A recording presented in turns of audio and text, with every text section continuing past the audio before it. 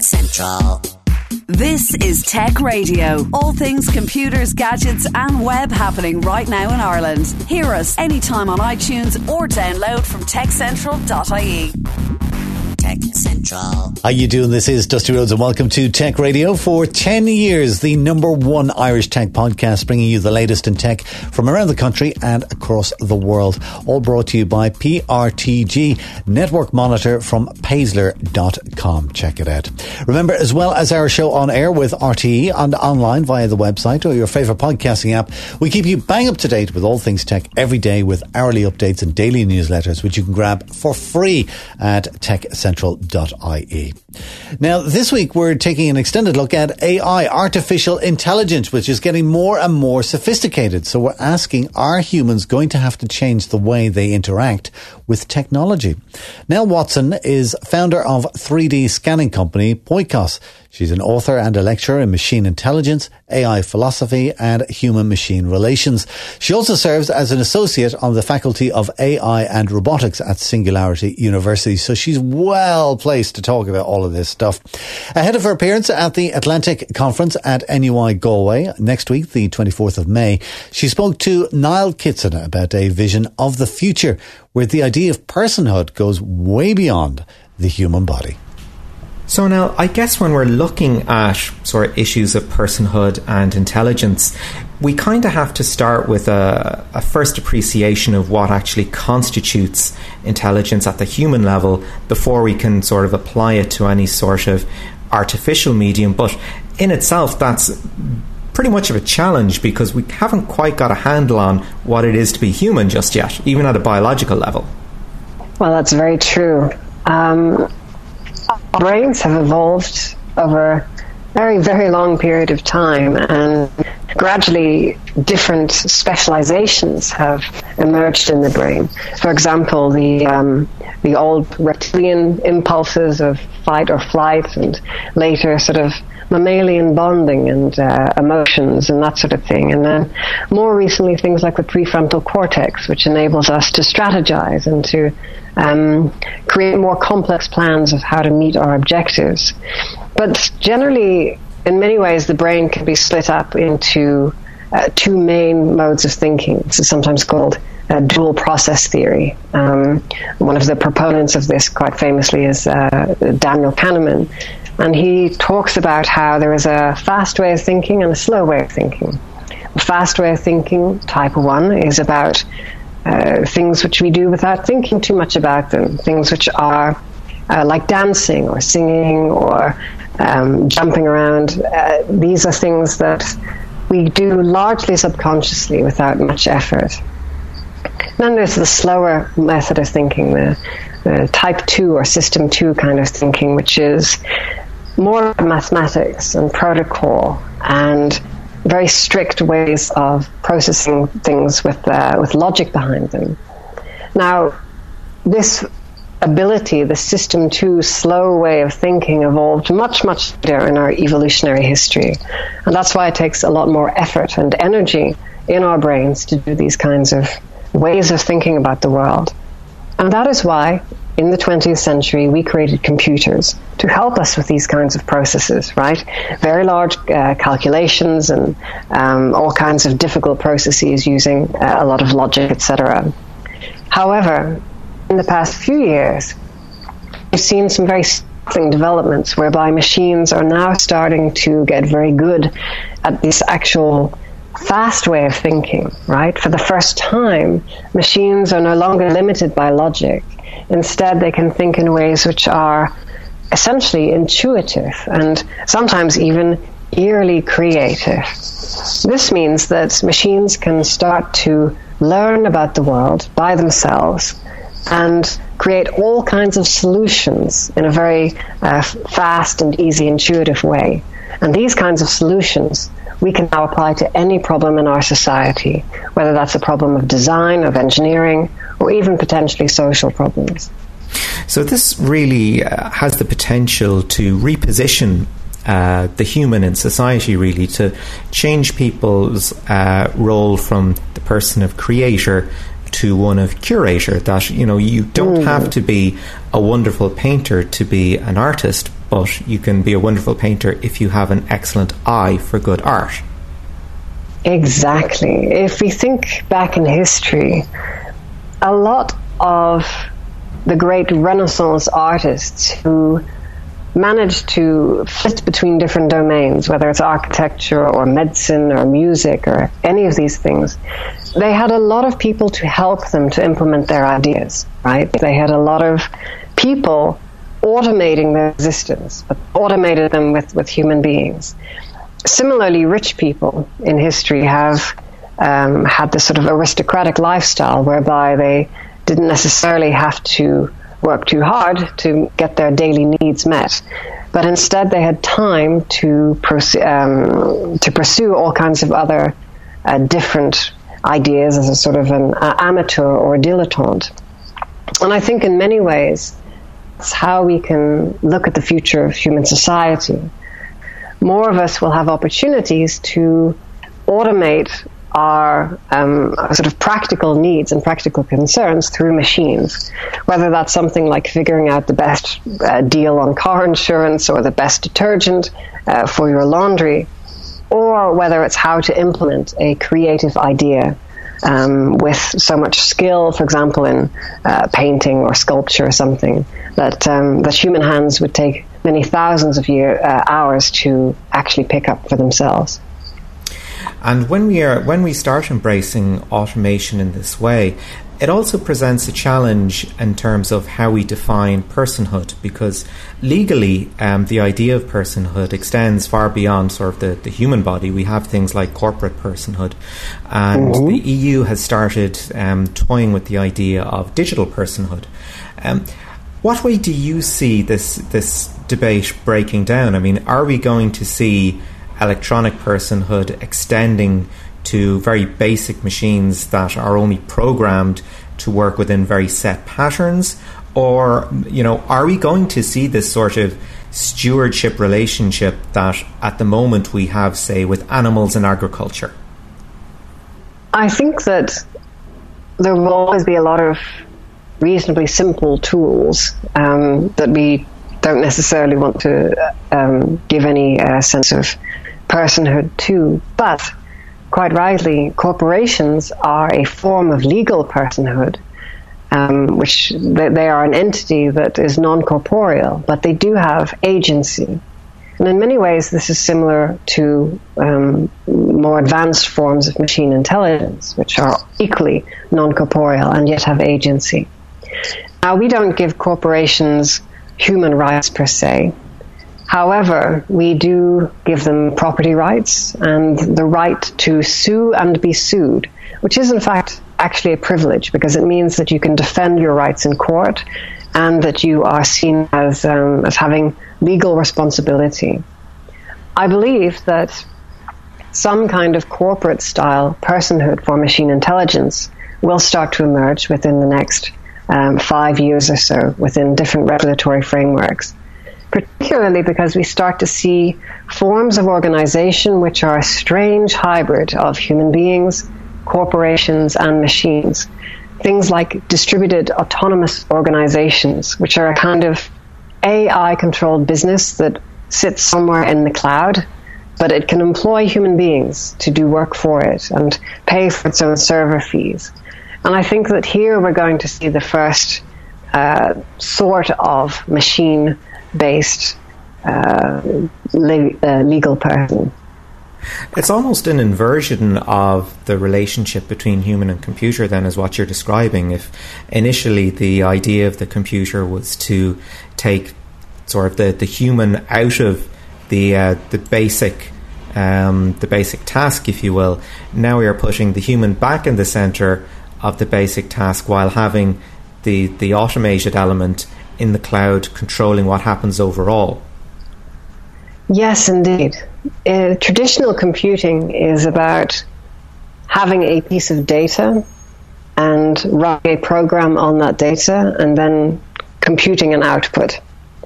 Whereas with machine learning, you are taking a piece of data and you basically tell it what kind of output you would like, and then the computer generates the right program to give you the result that you need. And this means that we don't have to laboriously tell machines exactly what we want. We just sort of specify vaguely what we're trying to affect, and machines will figure out the actual process of how to produce this. So when we're working with machines that are developing the capability to make decisions for our betterment, how do we come up with a way to guide machines to make sure that they make correct or morally correct decisions, especially when you have systems that are set up in a way to find sort of the shortest distance between 2 points? Absolutely. That is perhaps the greatest question of our time, especially because machines tend to optimize everything and optimize it so well. Sometimes we don't necessarily want things to be optimized. We want them to be appropriate. And, the way that I see it, it's not about human versus machine. It's really a problem of raising machines in the right way.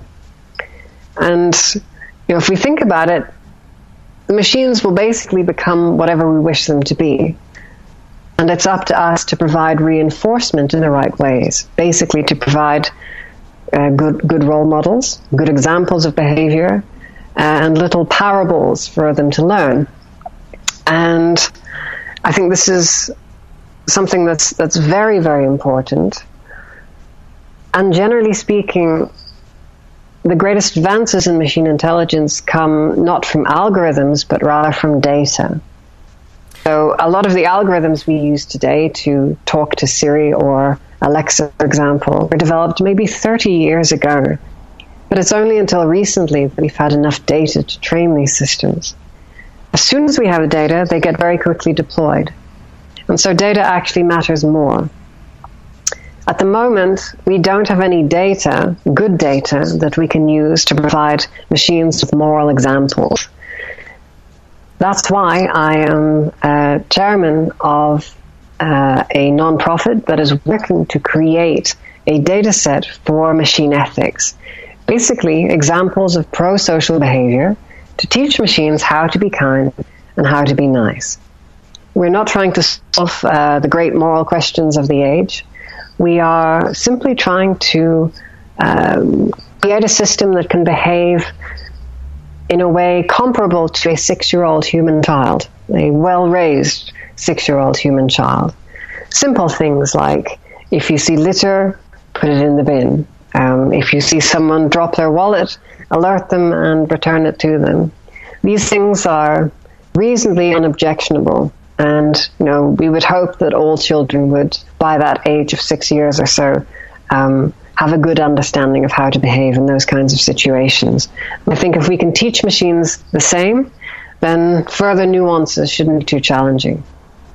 When you speak about the value of story parable and setting good examples, for me, it always seems to come back to the idea of Asimov's 3 laws, and it's something the EU has been toying with as well. But you seem to think that that's almost quite a dated approach, given that machine intelligence is actually sort of improving and travelling, as opposed to being something that's static and purely utilitarian. Yeah, Asimov's 3 laws are a fantastic literary device. And I grew up in a diet of Asimov and Clarke and Heinlein as a child, so those stories are very dear to my heart. But they're not in any way implementable, right? You can't really program these laws in. It doesn't really work that way. These systems learn from data. They learn from examples, much like human beings do. And it's only by providing good examples that we can start to teach machines how to behave in given contexts, particularly with, for example, young children or vulnerable adults, where we want machines to be extra careful in how they interact with us.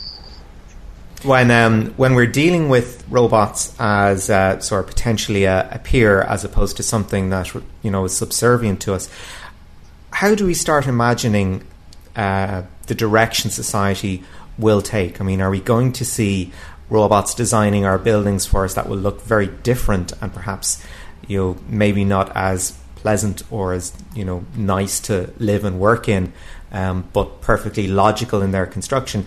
Or are the high-level things, the aesthetic questions, still going to remain the preserve of humans going forward?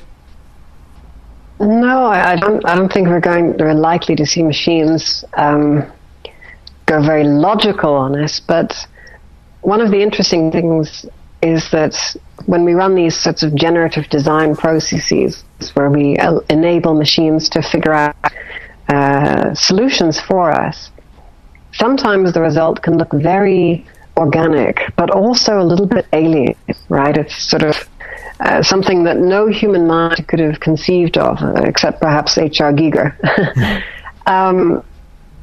And sometimes this can extend to things like strategies. So we have the example of AlphaGo, this Go playing system from DeepMind that, when it was coming up with its winning strategy, human beings thought that it had gone kind of haywire, like it had gone off the rails and was doing something silly, and then it won. And I think that sometimes these systems can produce things that work very well, but that humans haven't encountered before. And that can seem a little bit strange. And throughout history, for example, we have come up with different methods of moral reasoning, whether it's your categorical imperative, they should try to do universal good, or whether it's looking at the consequences, or whether it's trying to calculate all kinds of utility calculations to see sort of, who would be better off in a given situation.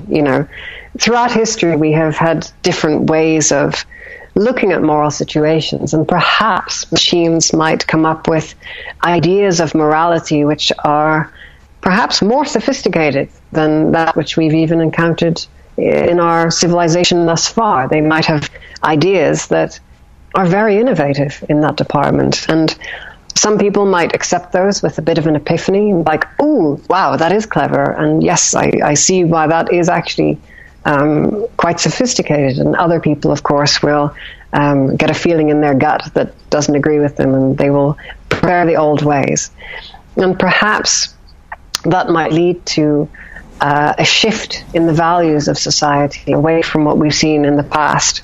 And sometimes, traditionally, historically, when we've seen an abrupt shift in values or a change in the established order, sometimes society can take a time to adjust, and sometimes that can be a bit of a painful process. So I'm not afraid of machines per se, but I'm a little bit concerned about human beings and what happens when they suffer a sort of narcissistic insult, or if they aren't quite sure which values that they should be following. There is sort of a Frankenstein element there, all right, that, by attempting to transcend our limitations, we actually end up creating something quite uncontrollable and horrific. But to take... yes, but the horrific element in Frankenstein's, the story of Frankenstein, was not the monster of Frankenstein, it was rather a mob with the firebrands and the pitchforks at the front of the castle. They are the true monster. And, it is this lesson from Mary Shelley that I hope that we get to heed in the generation to come. And just one final question for you. As machines are getting smaller and smaller, and hopefully for all our benefits, smarter and smarter, we will reach a stage where we will reach the singularity, the point at which machine and human intelligence sort of level out, and potentially machine intelligence sort of surpasses.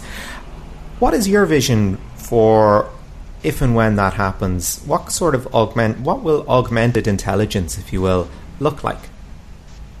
There are some exotic forms of biological computers built upon technology such as DNA origami, which is kind of like making little Lego bricks out of tiny little bits of DNA protein. Now, these are little tiny nanomachines that can roam around inside the bloodstream of an organism. And you can actually make a kind of a computer out of these. Now, this is today quite unsophisticated, but they reckon that they can scale these up, even within the bloodstream of a cockroach, which isn't a lot of fluid, to something akin to like a Commodore 64, a sort of old computer from the 1980s.